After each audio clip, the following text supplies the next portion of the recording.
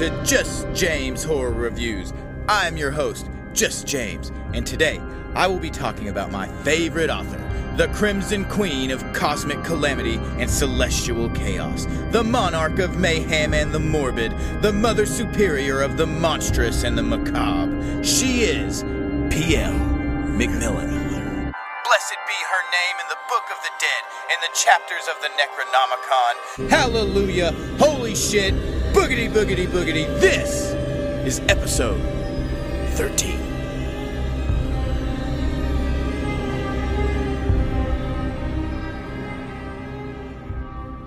Today we will be talking about author P.L. McMillan. She has a website, plmcmillan.com. You can go on there and get all of her information. She has an art portfolio. She has a Dead Languages podcast that she hosts with another author, Carson Winter. She has short stories. Her novellas are available on there. She also does interviews with other authors who have recently published works and also have past published works. She is a very busy professional, but you can go on her website. She's even got merch. So go on there, check it all out. You can read more about her bio and other things that I'm probably not going to get into here because I want to focus on the book itself, plmcmillan.com. Go check it out. On her website, she states that she is infatuated with the works of Shirley Jackson, H.P. Lovecraft, and Ridley Scott. Also, on other reviews of her works, I've seen a lot of people compare her to H.P. Lovecraft, Shirley Jackson, kind of that eldritch horror type of horror that you're going to get from those writers, especially H.P. Lovecraft. That name comes up a lot when compared with her. The only danger I see when people use a big name like that, whether it's Lovecraft or, you know, if you were going to say Shirley Jackson or Stephen King or any of these people, you go in with that expectation. So instead of just taking this person on their own merits and developing your own type of feel for their work, you go in expecting something that is Lovecraftian. This person, I think it's more of the themes and the tones that you could say are Lovecraft, but I really truly believe that she has her own voice in the horror genre. So I think that's people just trying their best to describe what they could compare it to. However, I do feel like she stands on her own and not just some type of, copycat or laminate of other authors. So on the website, like I said, she says she's inspired by Shirley Jackson, H.P. Lovecraft, and Ridley Scott. Now, what I've noticed about these three, other than the content of their work, is they're great storytellers. And to me, this being one of my favorite authors, what I've connected with the most is how she crafts a story. She can take you to just unbelievable places, whether it's, in space, on Earth, or somewhere else, and you really feel like you're there. She takes you to those places where you are in great danger. Death is most likely certain, but the evil you face, it's eternal and it's without prejudice. So you have this great, monstrous, horrible thing in and of itself that is just doing what it's doing. But for you, it is certain death. It just is, and it will be, and you're powerless to stop it. And how she creates a story around that is you might have a main character or a main idea or a main concept that's going through it.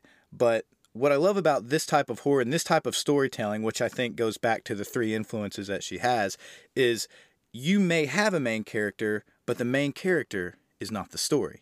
The story is this great, big, bad, terrible thing that's going to kill you or end your life or twist time and space and, that's just going to demolish the whole fabric of the universe just because it is what it is. Whereas the main character, and I feel like that's very much how dread is built in these stories from the very beginning, because you're able to get that sense of there's this great big eternal thing and there's no way this one individual who is flawed and has their own issues is going to be able to stop this, universe crushing eldritch, sci-fi monster horror beast.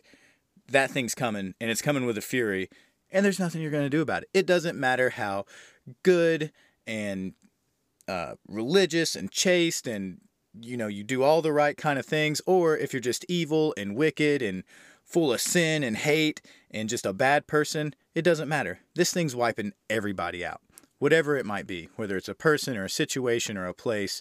And to me, that is part of that, if you want to say that H.P. Lovecraft style dread building storytelling. Another thing this author does that I really, really like is she builds relationships throughout her stories. And this even occurs in short stories. So as we go through the different short stories that we're going to discuss today, you can see how she's able to add all these elements into these stories and compact them in a very short amount of time, but do it in a way that's very realistic and plausible and very real worldish. So it's going to feel very natural and a situation where you can see yourself like, oh, this could totally be me or someone I know. And this is exactly how I would react, or my sister, or my brother, whoever would react in this situation. You know, not every story has to have some kind of knight in shining armor that's just going to save the day. Sometimes we're all just helpless sacks of meat and we're going to perish like everybody else. It doesn't matter. So that's kind of the beautiful part of these writings that I love so much. And really, it's the loss of safety and control. It's the helplessness and the fact that there is no hope.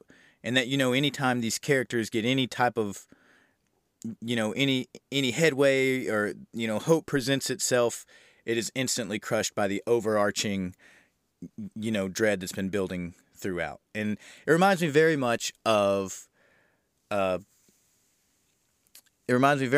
Tales from the Crypt. So if you remember Tales from the Crypt, in any of those episodes, at the very end, there was never a happy ending. Unless you're a horror fan, then it was always a great ending. But the good guy never won. Whoever it was that was trying to do the right thing, it was never a fairy tale ending. Whatever the monster was, or the vampire, creature, killer, psycho, whatever it was, in the end, they always got the main character. Again, the main character was not the story. This story was about the psycho, or the killer, or the monster, or whatever, and them just getting theirs in the end. So these stories echo that, and I think that's very cool. Anyway, I've blabbed on about that long enough. Let's go forward. Today we're going to be talking about P.L. McMillan's book, What Remains When the Stars Burn Out. It's a 2022 publication. It's available on her website, Amazon, Goodreads, all the places where those things are available. And it's a horror collection of short stories that range in tone, type, experience. There's 12 stories in there. In this particular episode, I'm only going to talk about my top 3 with a couple honorable mentions, but all the stories are good. You should definitely check it out. They're also available if you go to our website. You can see where some of these have been put into other podcasts that do storytelling podcasts where they read the stories with all the cool theatrics, of like a radio broadcast from a long time ago. So definitely go on there and check those out. My favorite, of course, of the entire book is the one that brought me to the party, The Whale Hunts.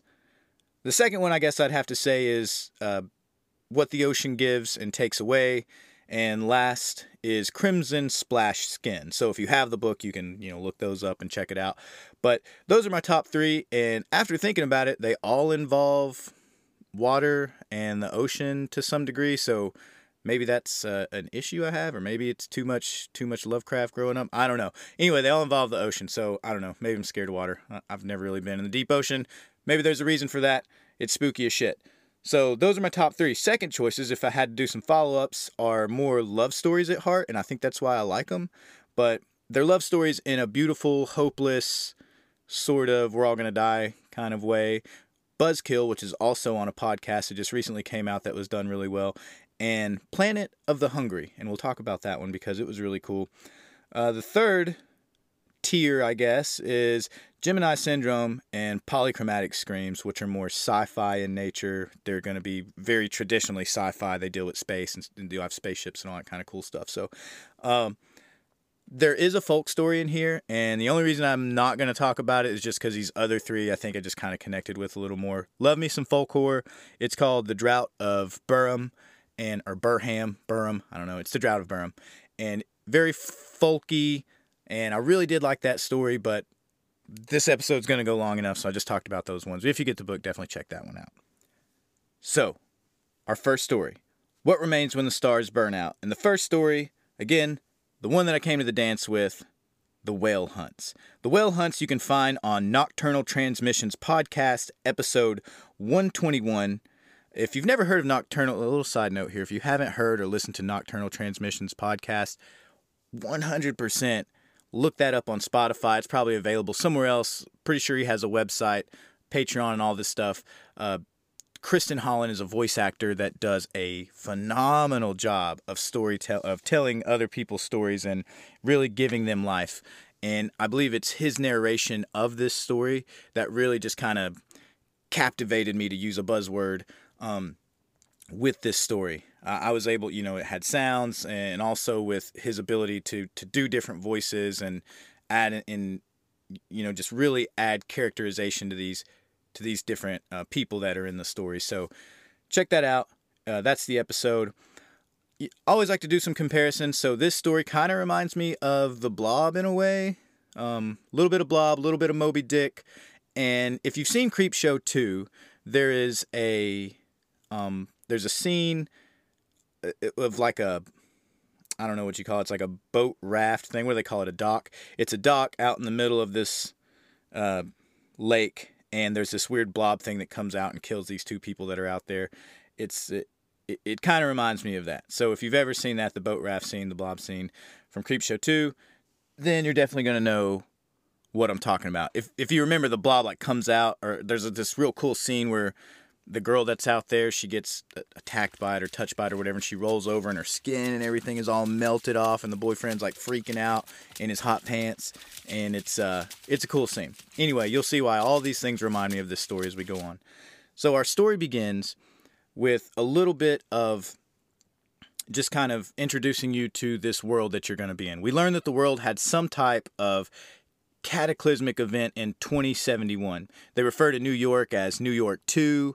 The east coast of North America was hit with some kind of, massive earthquake, and it happened in the middle of the night with no type of warning or anything. So, the ocean underneath just opened up, sucked in all this water, caused this huge wave flooding thing that just wrecked the coast and killed a ton of people.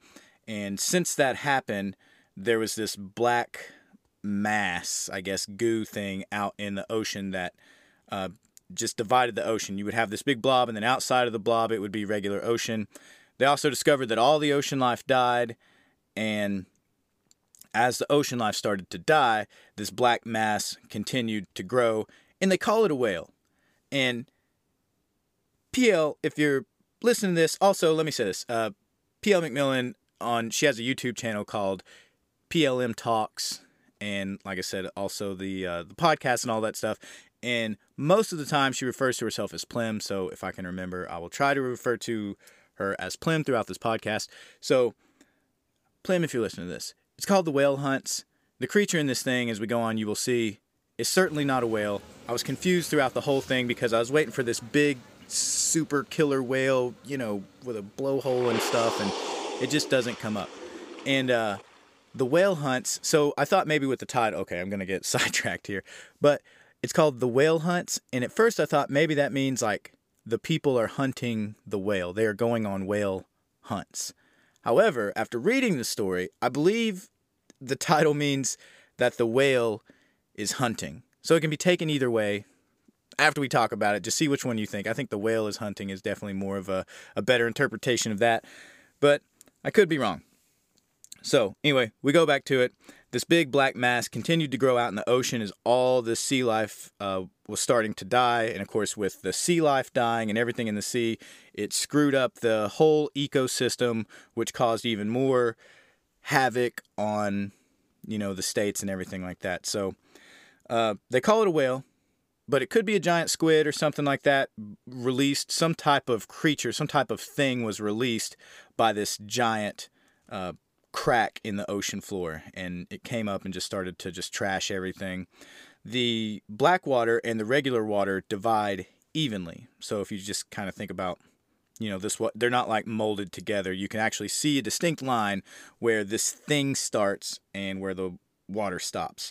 So the whale hunts happen at night. The this dark stain off the coastline, has been investigated by scientists and teams and all these different people they sent out to try to figure out what in the hell this thing is, and none of them have returned. Everyone goes out there and there's no sign of them. They just disappear off the face of the earth. So we're introduced, that's kind of the background of what we get, and we're introduced to a boat with a salty sea captain and some characters on the boat. And here's where we start to get into our main characters here. We have Henry, Louis, and Elena. They talk about, as they're out there, how the ocean has changed. It's got these inky black waters. The midnight sea smells rotten and sour when they start to get closer to this black mass. Elaine, and here's some of the interesting stuff. So as far as writing goes, she puts in these little tiny comments, and it's just enough for you to really see who this person is, other than just like, oh, she was tall and beautiful with brown hair. So for example, Elaine says, there's a line in there that says she would have been beautiful, but her face was scarred from acid thrown on her when she ran off from her husband with their daughter. And Henry wonders if it hurt her to smile. So just that line right there, it adds so much depth, I guess, to that character. It just really, it puts a picture in your mind that is so much more definable and like HD, other than just saying like, oh, she was a woman with brown hair. So it's these little nuggets throughout her stories that really just draw me in. And the fact that the guy that was with her wondered if it hurt her to smile because these giant scars on her face. I feel like that's a very natural reaction to any of us. We all have these weird thoughts that aren't exactly, typical when we're around people and things and places. And I think that's just one of those. It's just very realistic, I think. So Elaine, we find out she tried to kill her husband with a hammer, and he lived. And since he lived, she wasn't sentenced to prison or jail or whatever it is for life. She actually had a sentence that she could work out and eventually be released. So this is where we find out that all the people on this ship that are doing the whale hunt are criminals, and that hunting the whale is actually now a part of your criminal sentence. So you can be sentenced to, I guess now, for now I would compare it to community service. So like if you're out there picking trash up off the interstate, or you have to volunteer at a shelter or something like that as part of your community service, it seems to me that that's kind of what this is. This is only for people that have done violent, horrible crimes. So Elaine, her crime was killing her husband, and there's a captain on the boat, and he smokes a pipe. And again, like I said, this happened in this time period is 2071. So I thought it was interesting that this captain still smokes in 2071. I mean, we're already, vaping out of battery packs. So the fact that this dude's still smoking, in my mind, I imagine this giant wooden, like big S-curved, music note looking pipe. They call him Captain Richardson. And I think that, I don't know if that was a play on words like Captain Dick, because they talk about how the dude's sort of an asshole. And they say that he has a faded wedding ring tan line, and that they believe that he's just some rich guy who plays a character of a captain. But he is still in very real danger, just like everyone else.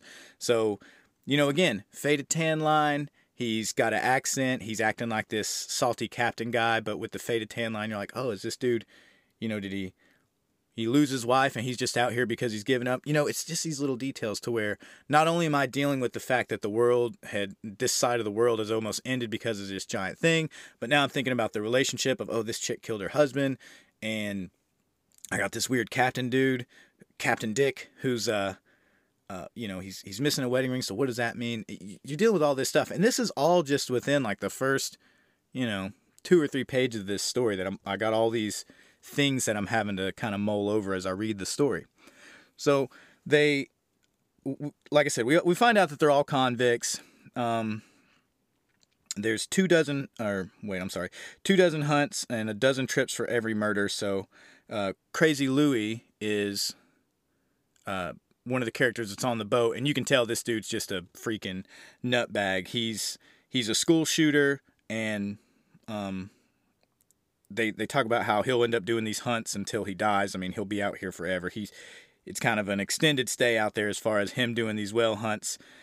So, they're on the boat, and they come to the water's edge where the black, inky, nasty stank water is, and they decide to stop there and eat, because apparently if you're in the clear part of the water, nothing bad ever happens there. But as soon as you go over into the, black muck stuff, that's where all the bad stuff happens. So they stop there on the edge to eat, and this, again, is just an opportunity for us to character build, but also to give us a little more information to, this is where we're going to find out if we care about these people or not, is the way I like to look at it. So, obviously part of horror is, something dangerous coming or something bad and wicked is going to happen.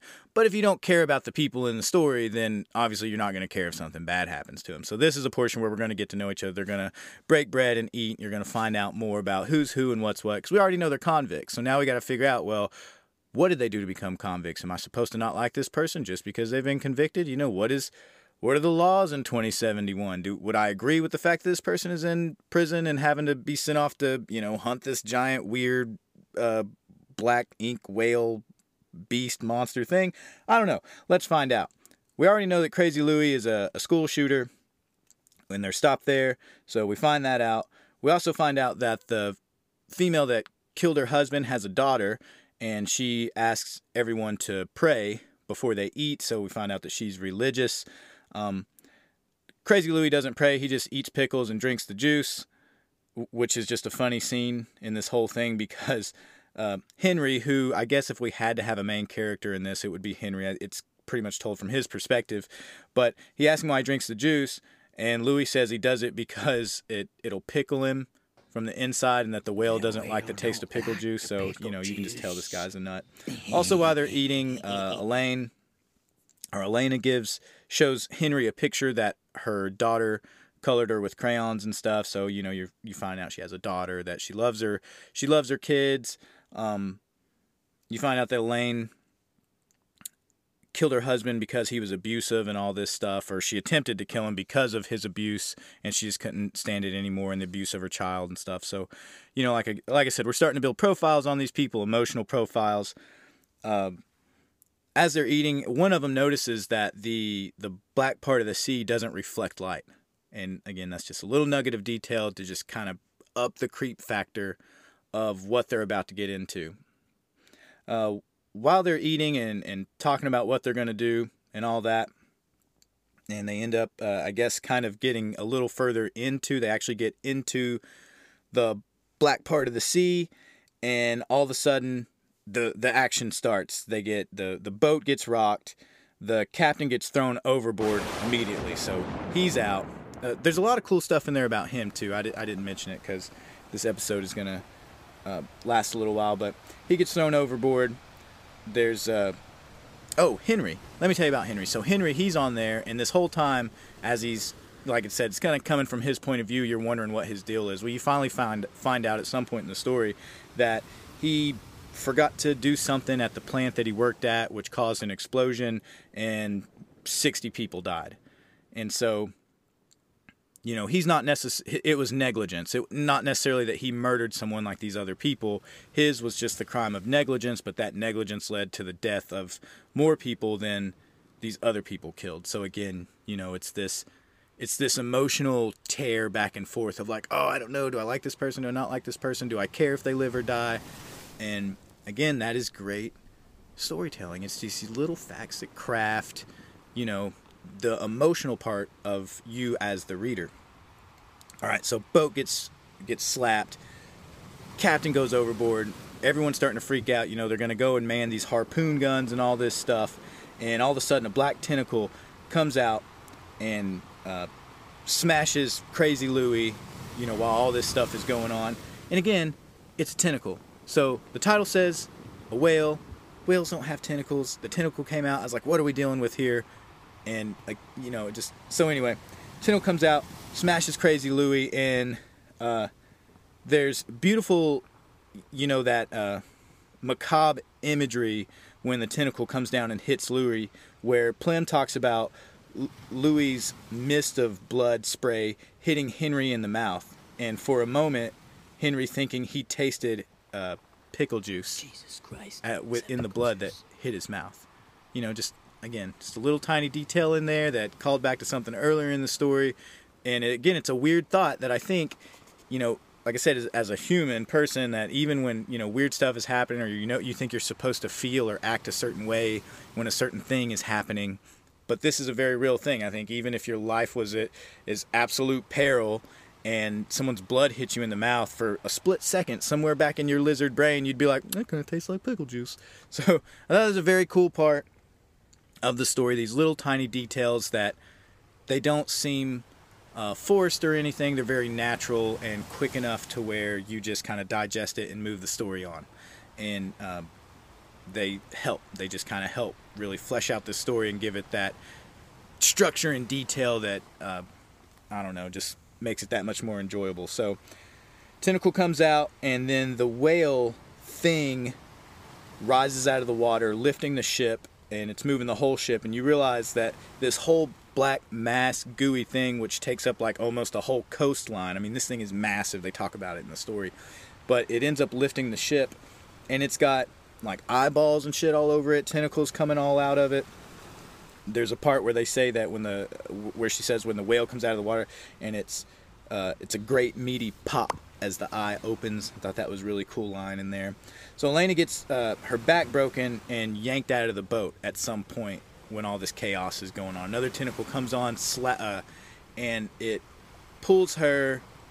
I think in this scene, like, it pulls her through some railing on the side of the boat, so she's bent backwards over this railing, which is really sick, and her back just gets snapped, and the thing coils around her and just yanks her out into the ocean. So now, that's 3 people iced right away, So this thing is not playing around. It just comes in and handles business, this whale creature beast.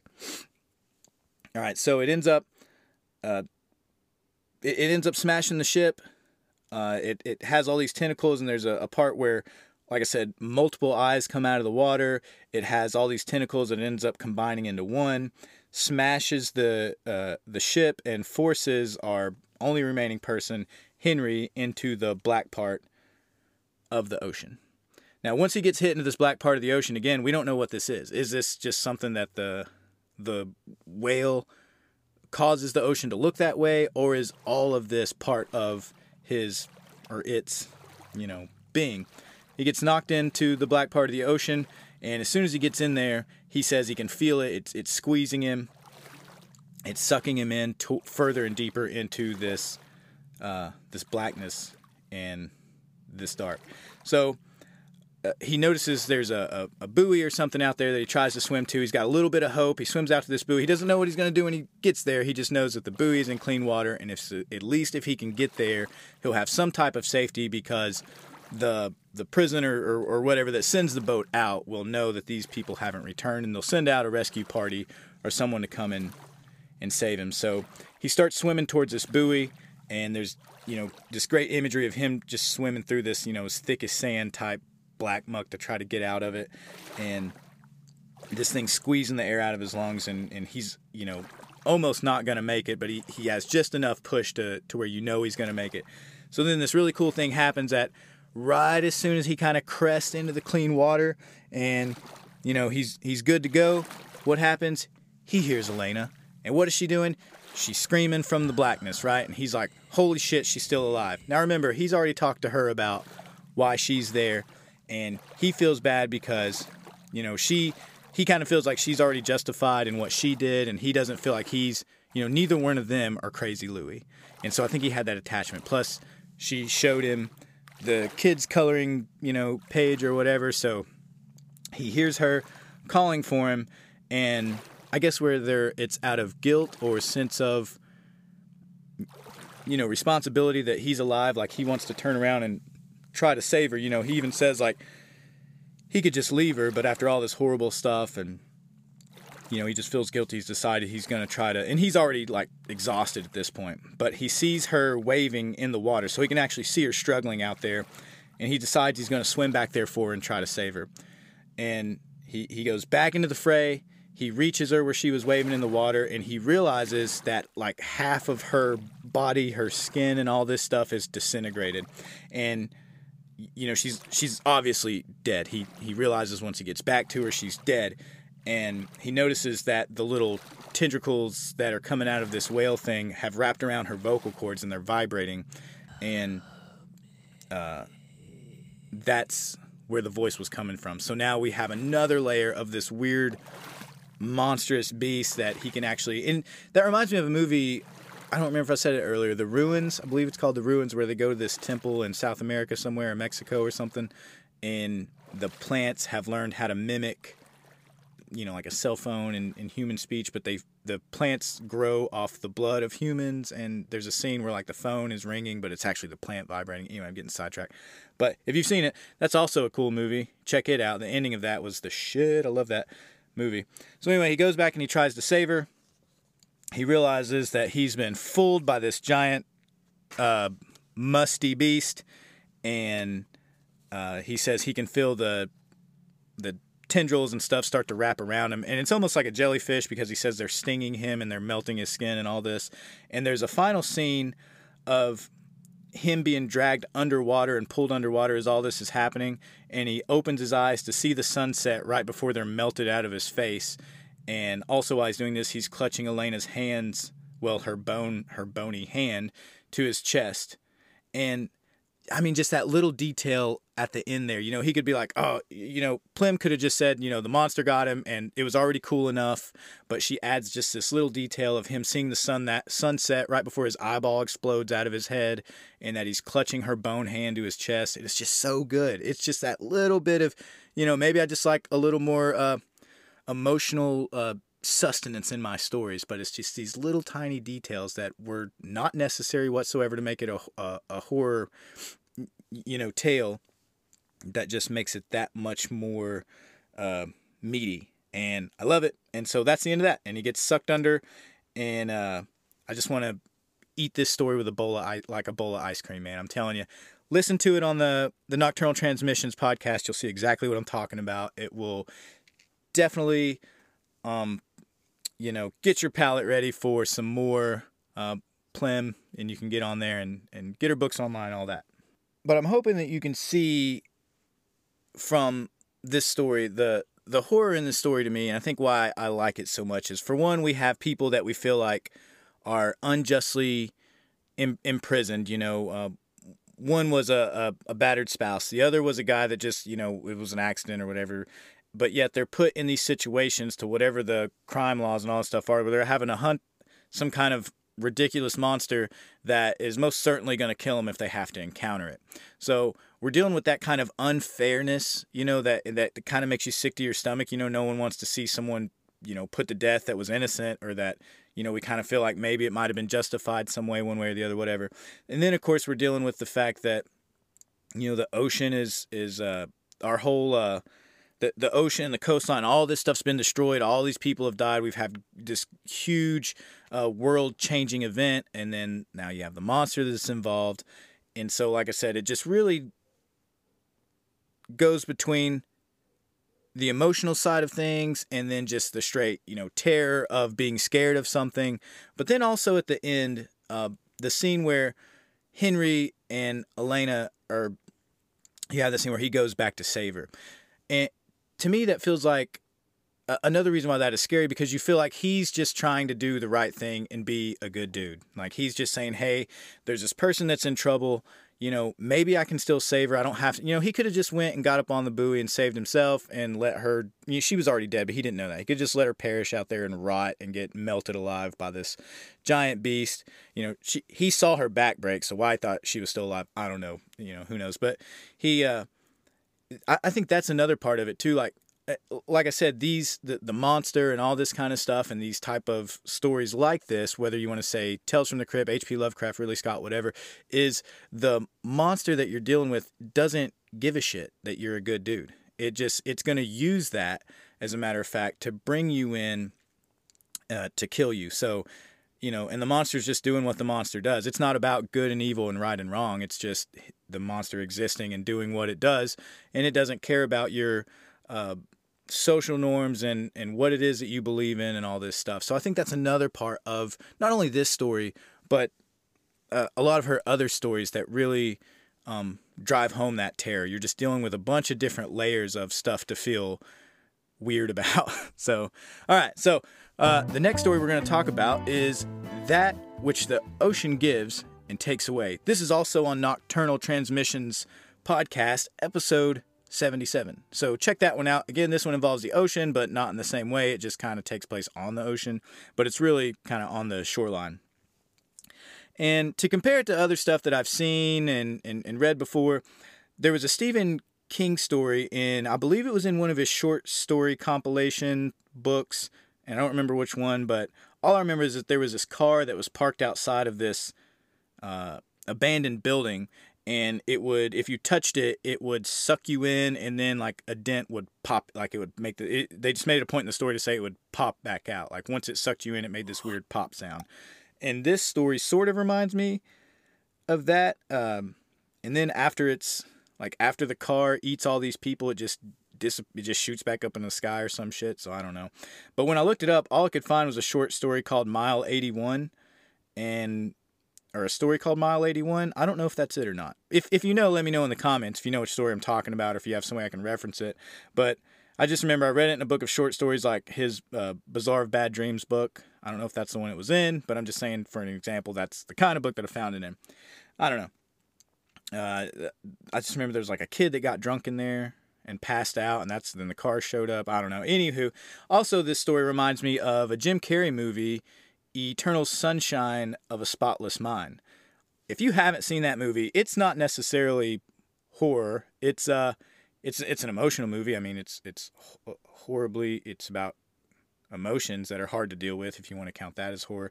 I don't know. I watched it and I cried like a fucking baby in that movie, because if you've I don't know if you've ever loved somebody and then like it just didn't work out, and then you felt like your heart got ripped out of your chest and you just wanted to lay down in a hole for the next 10 years. That's kind of what, and you just wanted to forget, that's kind of what that movie's about. It's really good. Jim Carrey's not my favorite actor when it comes to like dramatic roles, but it's only because he's just been the funny guy for so long. It's not necessarily that he's a bad actor. It's just that it's hard to not hear his other characters' voices when he's acting throughout this. It's a crazy sad movie though, and check it out. And this also has a little sprinkle of The Matrix in there, I guess, if you want to. It's got a little bit of The Matrix in there. You'll see. So, that which the ocean gives and takes away. This story is I'll kind of keep it simple. There's a boat that shows up on the shore somewhere, and no one knows where it came from. It just showed up, and it's called the HMS Drake is what's on the side of the boat, and it sunk in 1920, and now it's back, and it's on the shore, and no one knows what the deal is with it. It's all rusted out and crazy. They send some people in to kind of check it out and see what it's all about, and what happens? The people disappear. They never come back, and those that do manage to come out say that those that stayed on the boat did so because they chose to stay there. Now remember, this isn't a cruise line. There's no food or anything on there. They just disappear. They go in there and disappear. And the people that do manage to make it out can't really describe what in the world has gone on in there, but other than saying that the people chose to stay. The fact that you give this, the boat a name, I think kind of instantly it legitimizes the mystery. When you give the boat a name, you say that there's scientists and cops and doctors and biologists and all this stuff that have gone inside, and not many of them returned. It's just kind of again, one of those little details that adds a little more realism to the story, other than just being some kind of, fantasy story. So they say some of the people that came out say wild shit about like voices, and they're hearing voices and living things inside, and those who went in there stayed with the things that are living. So, we're already building this mystery. As you're reading this is just the first page or two, and you're like, I've got to know what's going on inside this boat. But again, building dread. You just heard that if you go in there, there's a high chance that you're not going to want to come out, and it's going to be because you wanted to stay. Why am I going to want to stay? I don't know. Living creatures. We're going to find out. So they tried to move this thing once all these people started disappearing. They tried to get it off the coast, because if it's there on the coast, of course, everyone and their mom's going to show up, try to get in this thing, take a selfie, do a YouTube video or whatever, and it is immovable. They've tried everything. They can't get this thing off the shore. They can't pull it back into the water. There's nothing that they can do to move it. And they decide to send in one last team to do a little bit of research, find out what they can, and if they can't figure anything else out, they're just going to blow this thing out of the water. And our main character in this is going to be a female biologist that's going to go in, or I'm sorry, virologist. She's a virologist. So she wants to go in and see if maybe there's some type of weird C virus that's come up with this thing that's causing this hysteria and causing these people to lose their minds or die or whatever it is inside of there. And that's why she's gone up there. There's a line in there, let's see, notable line that I liked was, "The Drake was haggard, and the sea had eaten holes away in the hole, letting in the pathetic drizzle that fell from steel skies." Plim's descriptions of skylines and sunsets and all this stuff are just so... A lot of times when she writes, especially her descriptions of the places of where she's at, are very... poetic's a cheesy word to use here, but they're almost lyrical, I guess, and I think that's maybe another reason why I connect with this. The readability of the way she writes it, it's just lyrical in a sense that it just kind of flows light on a breeze. It's easy to understand, and it's not overly descriptive to the point that it's annoying, and it's not. It doesn't leave a whole lot of stuff to guess. See, that's one thing about H.P. Lovecraft that I'll say that I don't like, is just that a lot of times he just, like, the absence of description is supposed to be the terror, like, oh, I my words, my eyes couldn't look upon it and all this other stuff. Words cannot describe what this thing was. Sometimes you got to give us a little something to work with. I understand the imagination is more, you can create more terror in there than you can if you just give it to me straight, but I gotta have something to go on, right? I gotta have a reference point. So anyway, okay. So, they go into this, and we find out that this virologist, before she goes in, because why would anybody want to do this? Could be a suicide mission. You find out that she's suffering from grief from some kind of incident. So Plim does this beautiful thing in her writing where she foreshadows, or I guess pre-shadows? Are those the same thing? It's like giving you a little, like, that some kind of big thing has taken place, but that's all you know, that it was a big deal. And then she's not going to tell you what that is until later when something bad's about to happen, and now you find out a little more about this person right before they get, put on ice. So it gives you just enough information to know that something is there, and it talks about this event that, and you're just left to guess. You just kind of have to guess of, okay, this person has something that's, this person's got a little more depth to them than the rest of these people. They got a little more of a reason to be there, and we don't know what it is. It could be good, it could be bad, it could be malicious. We don't know. But now we have to worry about that as we go throughout the story. How is this going to come into play as we go further in, on top of us having to deal with this weird ship that is making people disappear? So again, it's just that building of dread, that layer on layer of horror and terror and things for us to worry about as we walk through this story.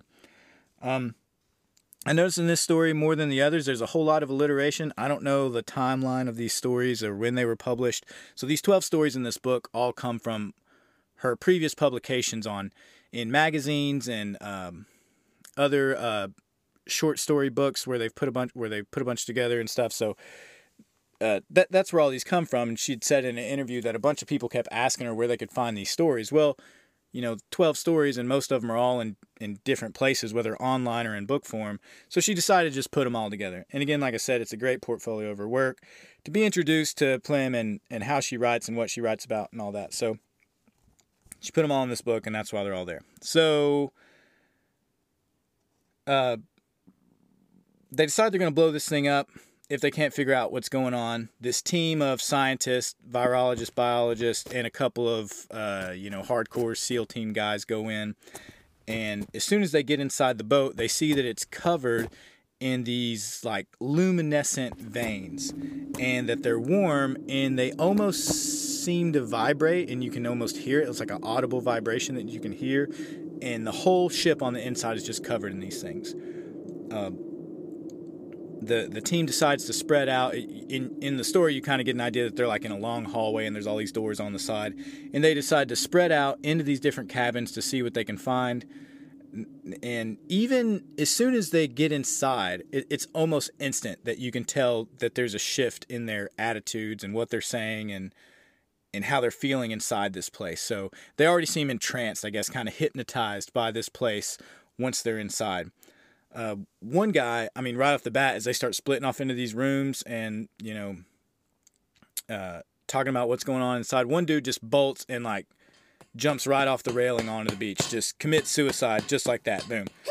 Now our main character notices that when this guy just runs screaming like a raving lunatic and jumps off the edge to kill himself, that no one comes out of their room. I don't remember how many people are in the team, let's just say 5. And they all go into these separate rooms and no one reacts. No one comes out, no one's checking on him, no one's doing anything. And I mean, for the most part, she's not either really, other than just noticing that it's happened.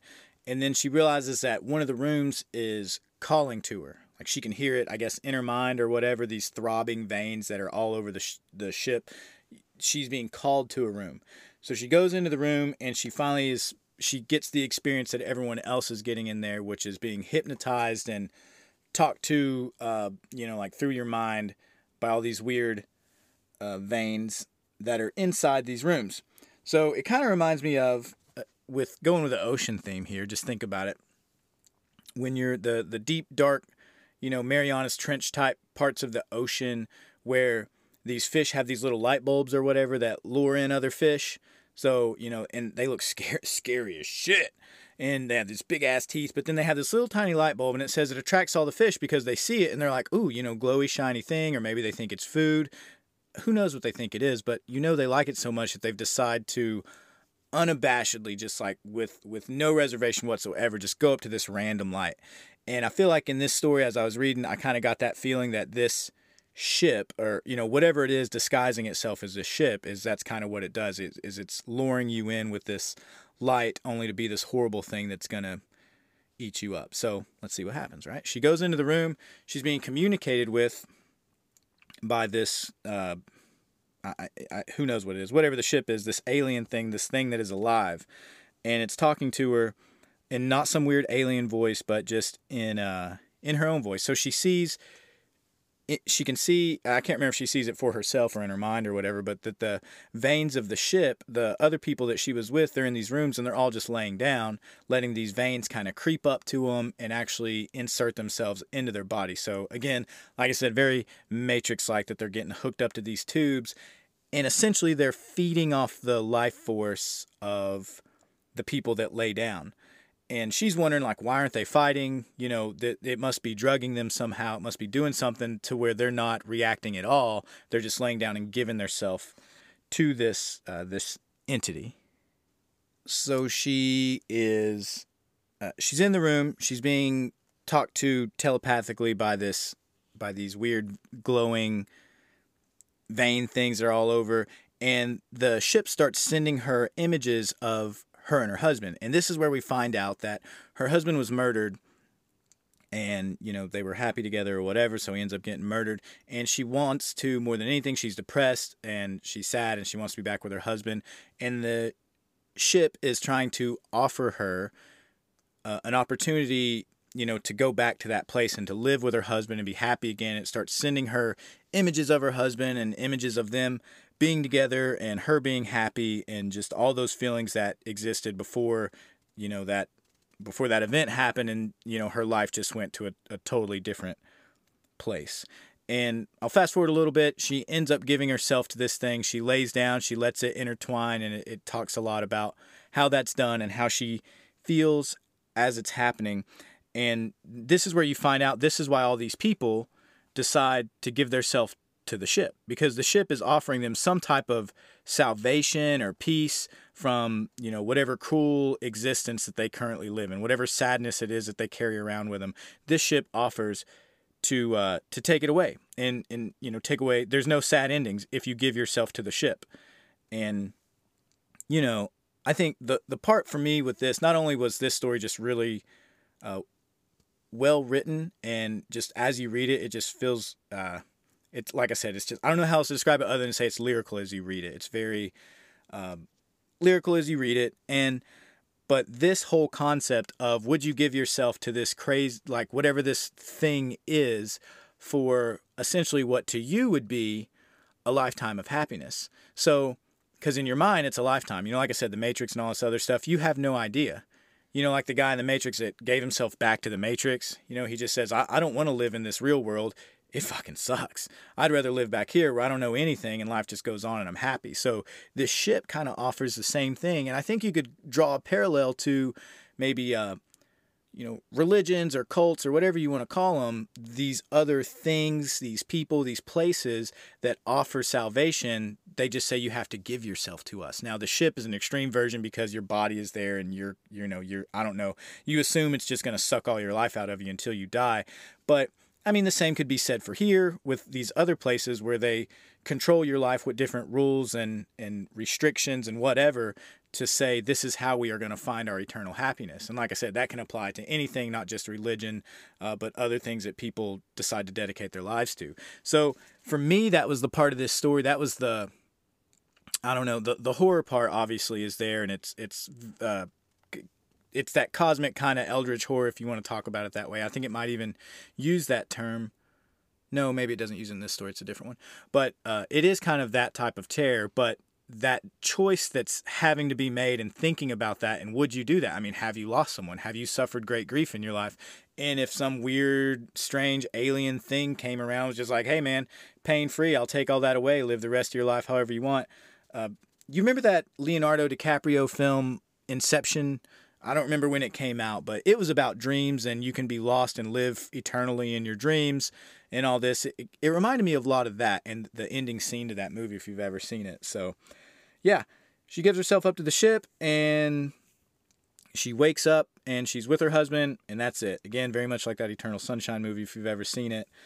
And then what happens? They decide the guy that jumped off the boat, he's still alive. So we find out at the end of this thing, he's still alive. I mean, he's all jacked up and broken up, but he's alive. He tells everyone what happened, and they decide they're going to blow this thing out of the water.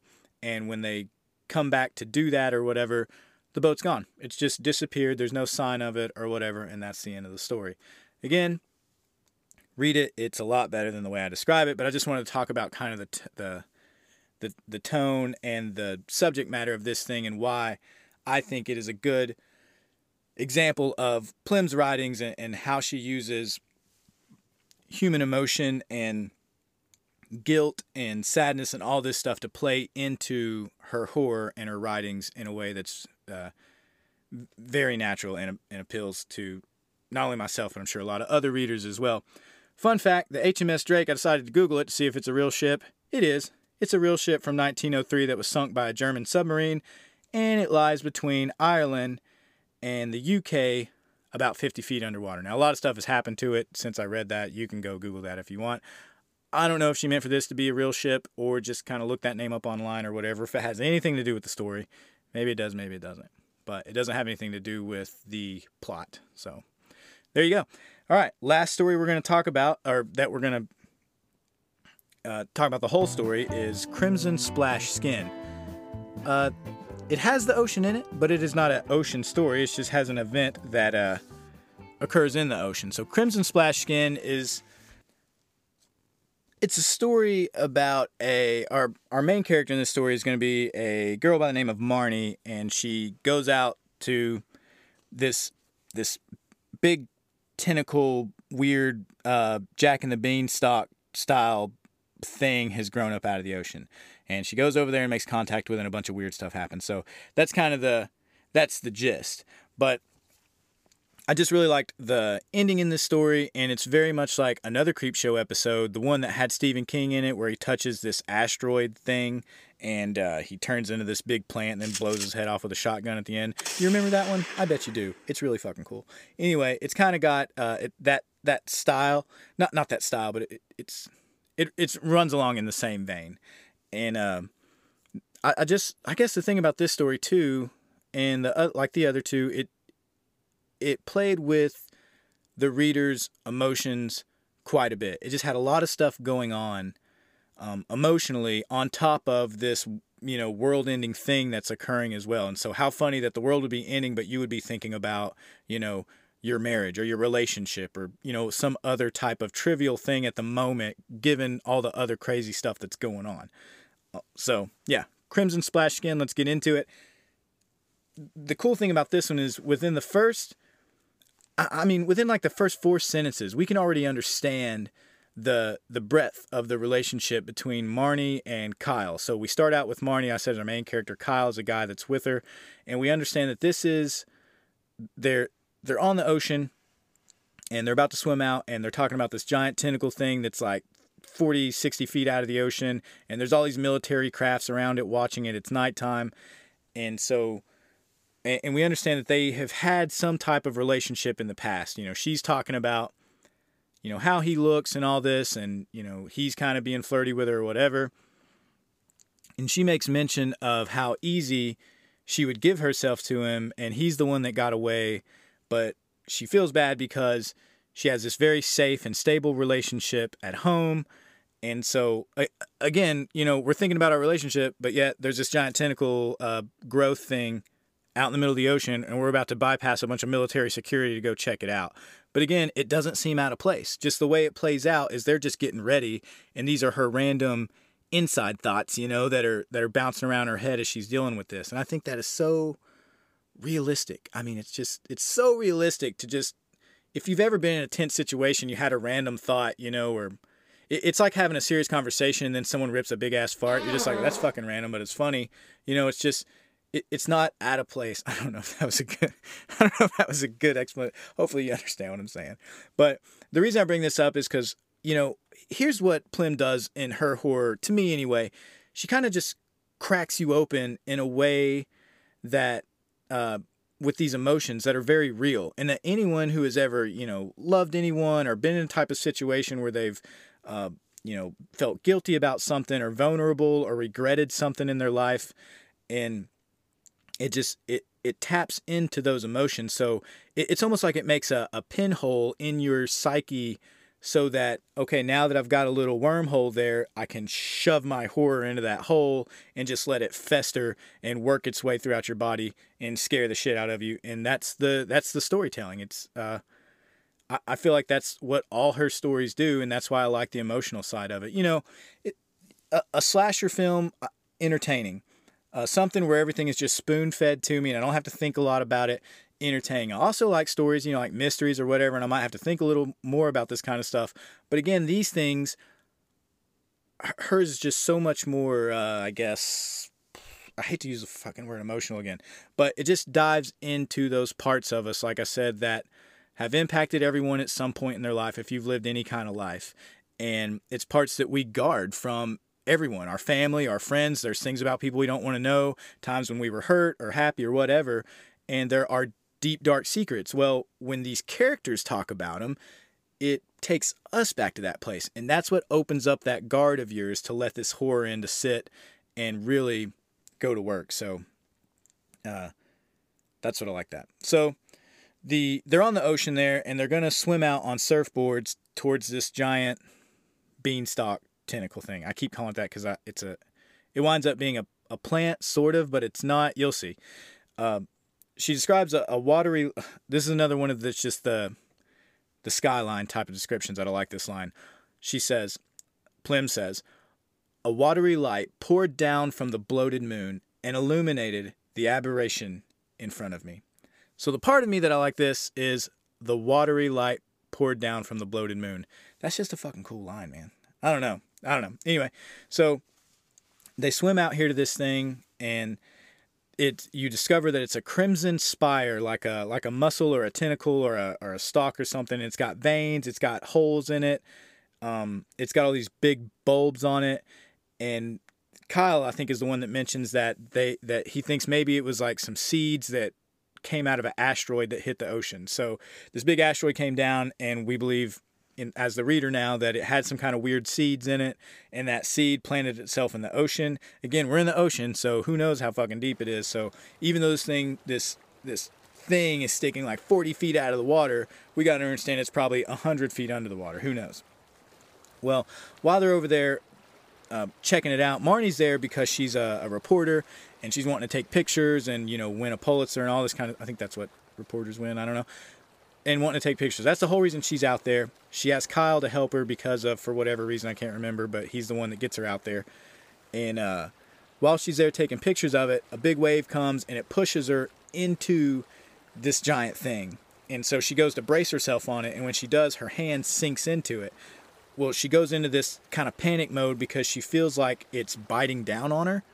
And again, we don't know that this thing is sentient or an animal of any type, but once her hand is in there, she says it feels like there's teeth chomping down on her arm. And there's a cool part where it says the teeth feel like they're as big as watermelons. So the imagery on that was just, I don't know, I thought that was pretty cool. So they get her out of there. Kyle ends up helping her pull her arm out. Her arm is fine, but she said it's burning like it's on fire and all this stuff. But the looks of it, the arm is just fine. It's not like all chewed up or, meaty or nothing like that.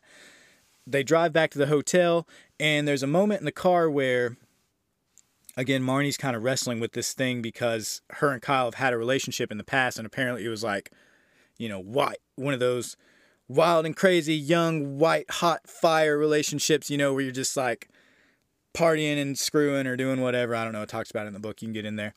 But I guess she says something or whatever about maybe coming up to her room or something. And he grabs her hand and he's like, I can't do that. He's got a kid and a wife and all this stuff. So he grabs her hand. She pulls the hand away. It's the hand that got chomped by the monster tentacle thing. And she just bolts on him. She doesn't say shit. She gets out of the car, storms up to her room, and then that's the end of it. And then it also talks about while she's in there, she's, part of her was hope, and she hated herself for hoping that he would follow her up in there. And she was mad at herself for thinking that he would do that and leave his wife and kids for all this kind of stuff.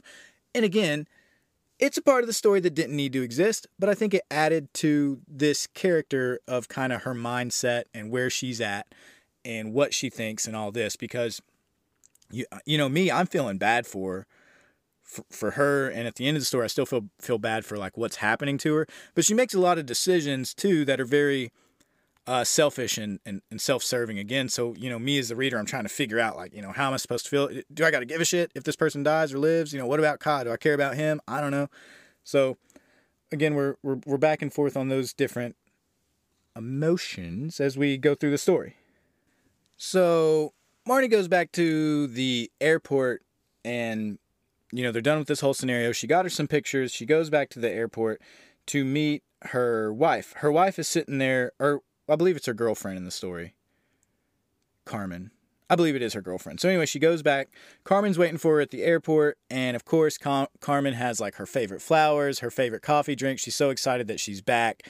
And so this is one of those things where, you're like, oh, Marnie, you asshole. Here you got this person that cares about you and loves waiting for you, literally waiting for you, to get home and all this kind of stuff. And she had all these other thoughts. But also, it said in the story, she felt bad about this stuff in the first place. And again, I think these are very real human reactions that people have. And if you've ever been in that place, whether you were Kyle in this scenario or Marnie or Carmen, these are all real emotions that people deal with when stuff like this happens. Again, the guilt stuff, the vulnerability and all that kind of stuff. So she goes back.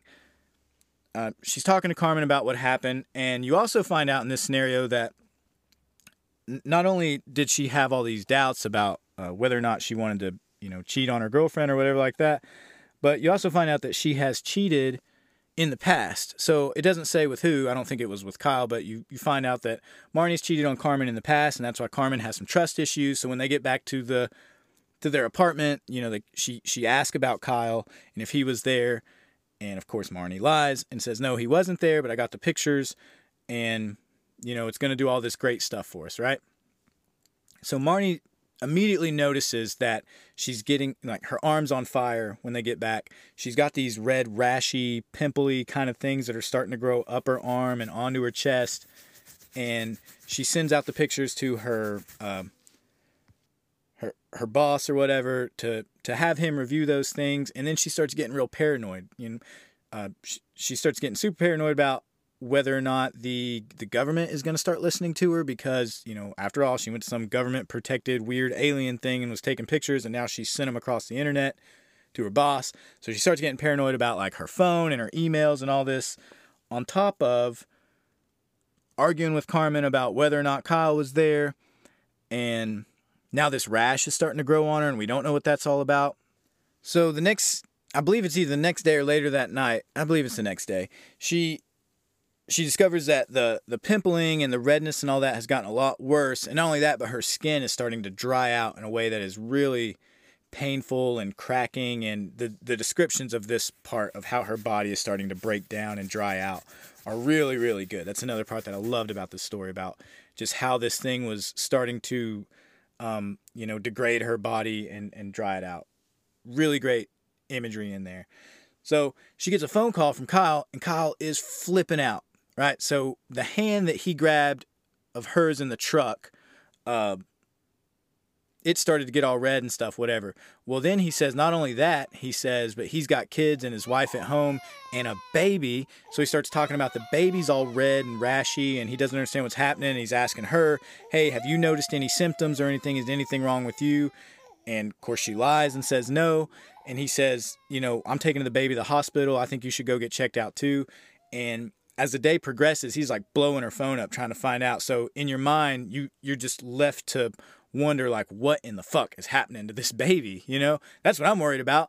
Poor little baby's got some kind of weird alien vine creature, watermelon teeth thing growing on him. I don't know, but I'm worried about the kid. And Marnie is more and more, as much as I feel bad for her situation, I'm like, quit being a piece of shit, Marnie. You tell these people what's going on. But we don't know if the sickness has kind of messed with her brain too, because she's starting to show signs of extreme paranoia and all these other issues that are coming along with this crimson rash that came from this crimson vine thing that's growing out of the water. So Carmen comes home and she says she doesn't feel good. And Carmen's like, I've kind of felt like I've had a fever all day or whatever. But she says she comes home from work and holy shit, she works with kids. I think she's like a school teacher or something like that. So again, Plym is throwing the kids at us like, hey, we're killing everybody. Everyone's getting it. All right. The good guy, the good girl, the bad girl, the kids, everybody's getting some of this crimson on them. Right. And so you as the reader are like, oh my gosh, what kind, we're looking to see what happens to Marnie, because that undoubtedly is what is going to happen to all these other people.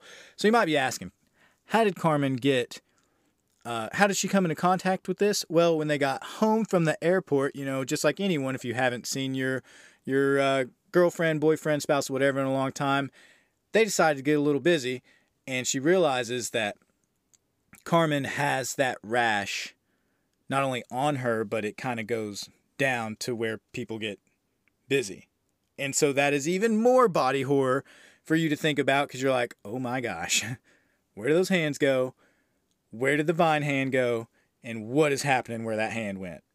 And so now I'm worried about kids and crotches and all this other stuff as this stuff is progressing, because it moves very, very fast. There's really no time to breathe in this story, because not only is everyone else coming to her with these problems, she's also telling us, the reader, how it's progressing across her chest. Her arm is starting to dry out and the skin's starting to crack and split, and she's rubbing everything she can, all kinds of ointments and creams and stuff all over to try to make it better, and nothing works.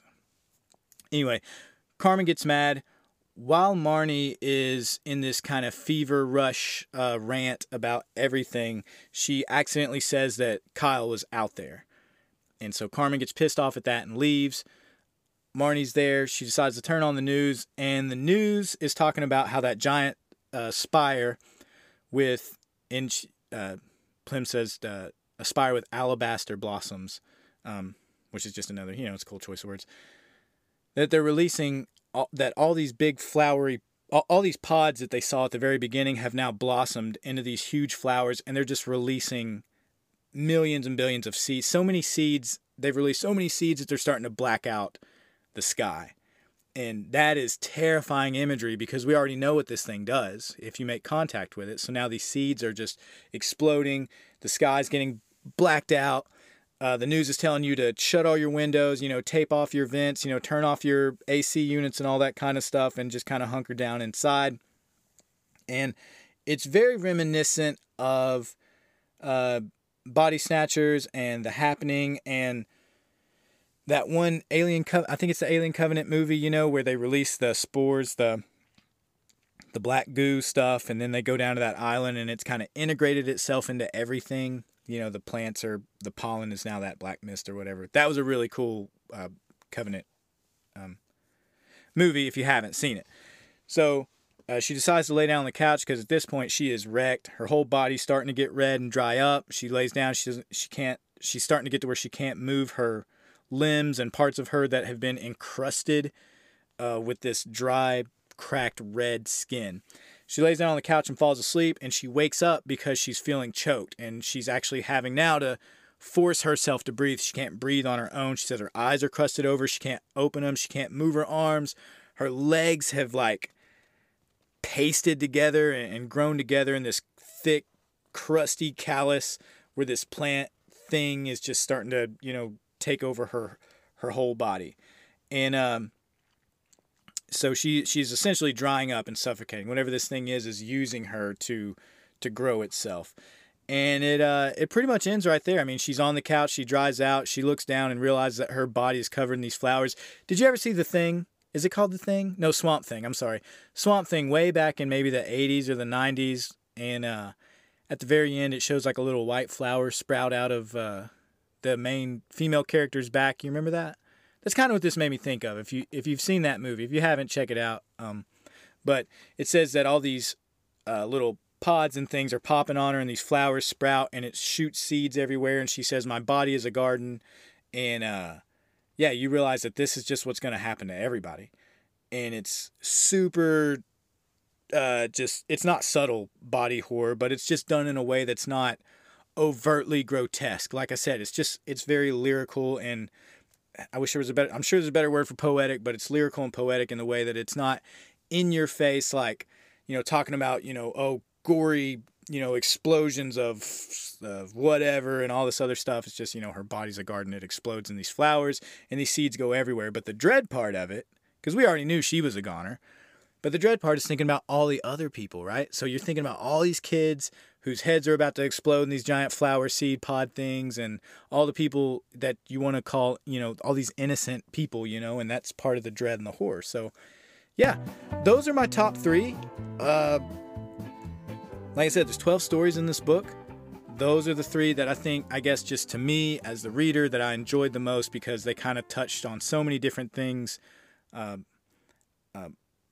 internally, me as a reader. So that's why I enjoyed them the most. So let's talk about my honorable mentions. All right, we'll move on through these. I'm not going to go through the whole story, but I do just want to talk, just so you kind of get an idea, because all mine were kind of ocean related, I guess. But there are other great stories in here. So 2 of the sci-fi stories, and I would say traditionally sci-fi just because they occur in space and they're spaceships and all these, they're way in the future and all that. Gemini Syndrome and Polychromatic Screams. Gemini Syndrome is like, there's a space station out there and they're doing all kinds of research, and the main character out there, her dad is sick back home and she wants to go back to Earth to see him, but the only way back is to be, frozen or whatever and put on a ship, suspended animation, and it takes 10 years. So it'll be 10 years before she gets back, but her dad is dying of cancer or something like that, and she needs to get back soon. So they have this new technology that they've been trying out, haven't really quite got all the kinks worked out, where you are digitized or whatever, kind of like in Star Trek, if you can imagine that. She is super nervous about it.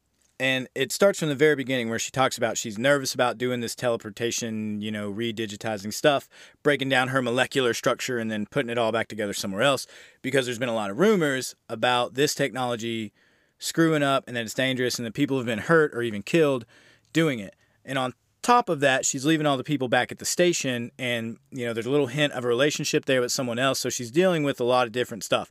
Nervous about going, leaving these relationships. Also, her father is sick and possibly going to die very soon.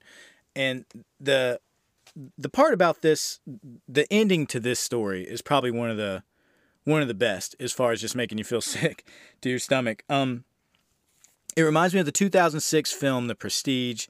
If you've never seen that, it's got the guy that plays Wolverine now and the dude that plays Batman. I can't remember their names, but you know who I'm talking about. It's not, I guess it's more of a thriller, but very much horror by the end of it. I feel like it makes you, like I said, it makes you sick to your stomach when you see what happens in the end. Same way with this story. You feel so uneasy and dirty and just like bleh. So check this story out. I think it also plays with the ideas of trusting your gut and taking a chance.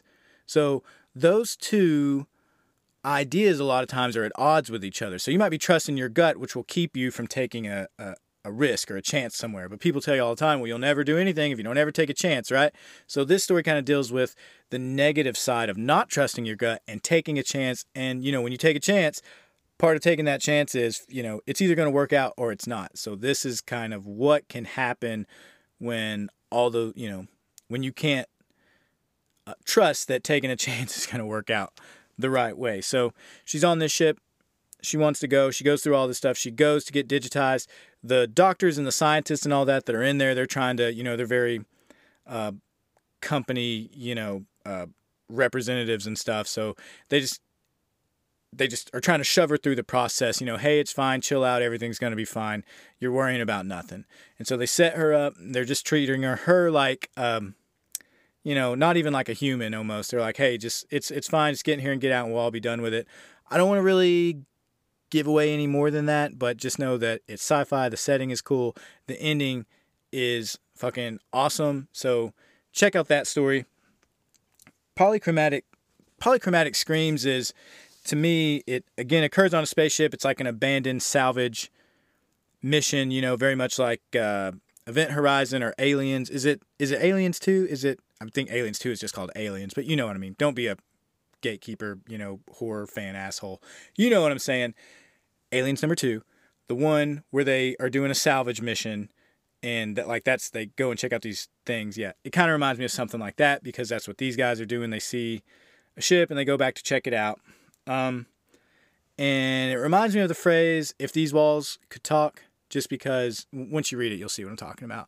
But it also plays with the idea, if something, whether it's a being or an alien or whatever, exists in a way that we don't necessarily comprehend. So in this one, I'll say that it's almost like this thing exists in waves of light. So, light we just see as this thing that's around us or whatever. But what if those wavelengths, what if those lights and those, like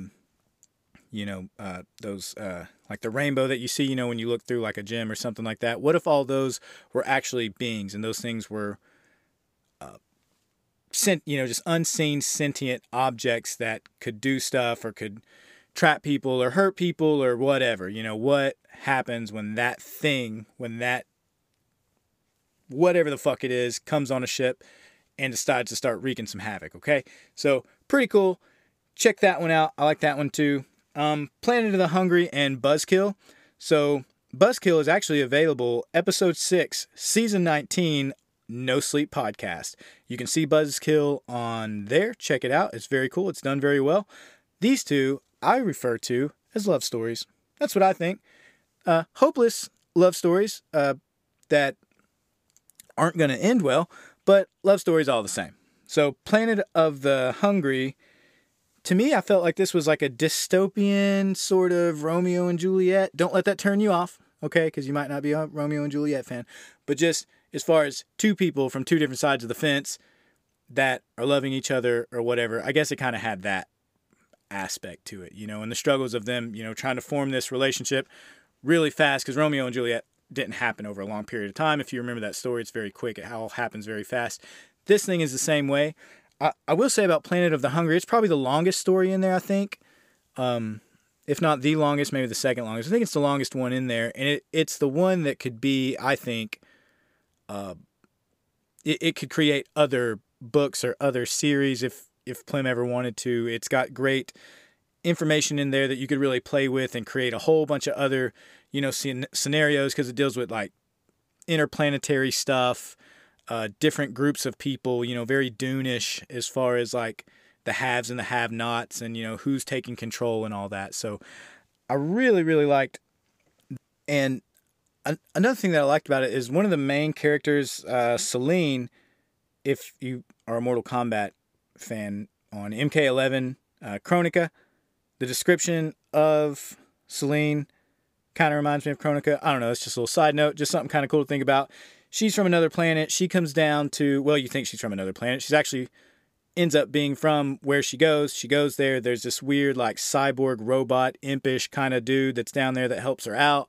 And you find out more about Earth and what's happened to it. And it's a lot about greed, the lust for money and power.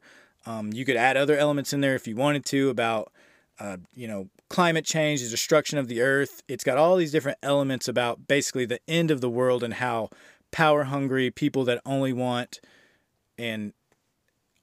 for their self and only care about greed and money and power and all that, and how those things can turn deadly.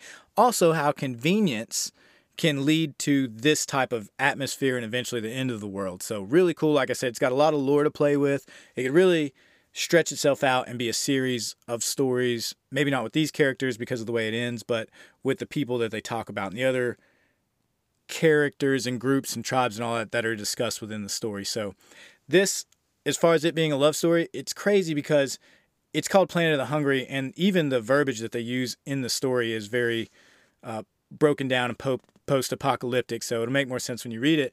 But it's about these like nanotechnology thing that has kind of integrated itself with everything on the planet. This is the plants, this is the animals, it's the people, it's all this stuff. But what it does is it had this weird side effect to where whatever your natural, not instinct necessarily, but if you were greedy, it was going to make you really greedy. If you were murderous, it was going to make you really murderous. If you were hungry, you were going to have this insatiable hunger and all that. And so that ties into the ending in a way that just like I thought was so cool and super creative. And that's where it turned into this kind of badass cyberpunk, futuristic Romeo and Juliet kind of ending for me. So I enjoyed it. I think you read it. Tell me what you think. Maybe you like it, maybe you don't. Maybe you totally disagree with me, but I think you'll see what I'm talking about when you read that story. Buzzkill is kind of short and sweet. It's a simple story. Again, like I said, you can listen to it on the No Sleep podcast, but it's about what happens if bees were to take over the world, I guess, like super jumped up, crazy, mutant bees that have the ability to do some weird shit to people. It plays out to me very much like a Tales from the Crypt episode, not only because of the no hope, bad guy wins kind of thing, but just in its flow, the way it flows, the way it reads, it could very much be a short, 30-minute episode on some type of horror series. It could be done really well. It could have some kick-ass makeup and special effects in it, and I just think it would be a great short in one of these like Black Mirror series or, Tales from the Crypt type things, whatever. It's a love story because it has a guy in it. I think he's just trying and this is another part, again, it's dealing with relationships. It's a man and his wife, and something super bad happens to her, and he's trying his best not to let it happen to him. The world's in this, apocalyptic, it's all over kind of state, and he's doing what he can to take care of his wife, and it just kind of shows you what happens when someone, I don't know if you want to say can love someone too much, but the thing I like about Buzzkill, and this is like, if you want to do a deep dive on this story, you can take it for face value, and it's very entertaining, extremely entertaining story. But the concept that it deals with in there is like, what are you willing to do for someone you love, which sounds very generic and cheesy, but what I mean is, what kind of pain are you, because you're going to go through pain if someone you care about is in pain anyway, right? You're going to hurt emotionally and all that, but you're not feeling the pain, the actual physical pain, and, the maddening pain that they're feeling, because that's, specific to them. That's what's going on in their head or physically to their body. So what would you be willing to put someone else through because you love them so much? At what point are you just doing it for you, or what point is it selfish? And it really made me think about what we do in, maybe a hospital situation. So if someone's in a coma, or if someone's on a breathing tube or something like that, what are we willing to put our person through, whether it's, your spouse or your boyfriend, girlfriend, or a parent, a sibling, whatever, and you're the person that has to make that choice. Like, is this person suffering or not? I don't know. I have to use all the information I have to make my best guess. And so I think it kind of dives into a deeper, that idea, like way deeper. And so I think that's kind of the deep dive on it, but it's also just really entertaining too. So that's it. What Remains When the Stars Burn Out? Check it out. Go to plmcmillan.com. Check out all of her information on there. There's a lot of good stuff. She's got a YouTube channel, Plim Talks, which is spelled PLN Talks. Plim Talks, Dead Languages Podcast. They have a new episode every Wednesday. It's Plim and Carson Winter, and they do a great show on there. It's funny, but also insightful as far as writing information, the biz, and all that kind of stuff. Check that out. She also has an art portfolio. She has merch that you can buy. She's also working on other stories currently, and she has a novella out, Sisters of the Crimson Vine. I'm hoping that I can do an interview with her on this book. I'm going to reread it again so I can remember all the stuff about it. Hopefully that'll be coming, in the next month or two. We'll try to work on that. All right, so I know it was a long episode today, but it's my favorite author. I really wanted to highlight her works and talk about my love for her talent and her abilities as a horror author, and I can't wait to see what else she produces in the future. If it wasn't for Nocturnal Transmissions and that original story that I had heard a year or so ago, I would have never been introduced to a bunch of other writers and a lot of the new horror writers and talent that's out there. There probably wouldn't be a podcast or anything like that. It just kind of reinvigorated not only my love for horror, but my excitement to find other people who love this shit just as much as I do. And also that there is more to life than H.P. Lovecraft and Edgar Allan Poe. So thanks again. Thank you for listening. This is Just James Horror Reviews. I'm your host, Just James. Take care.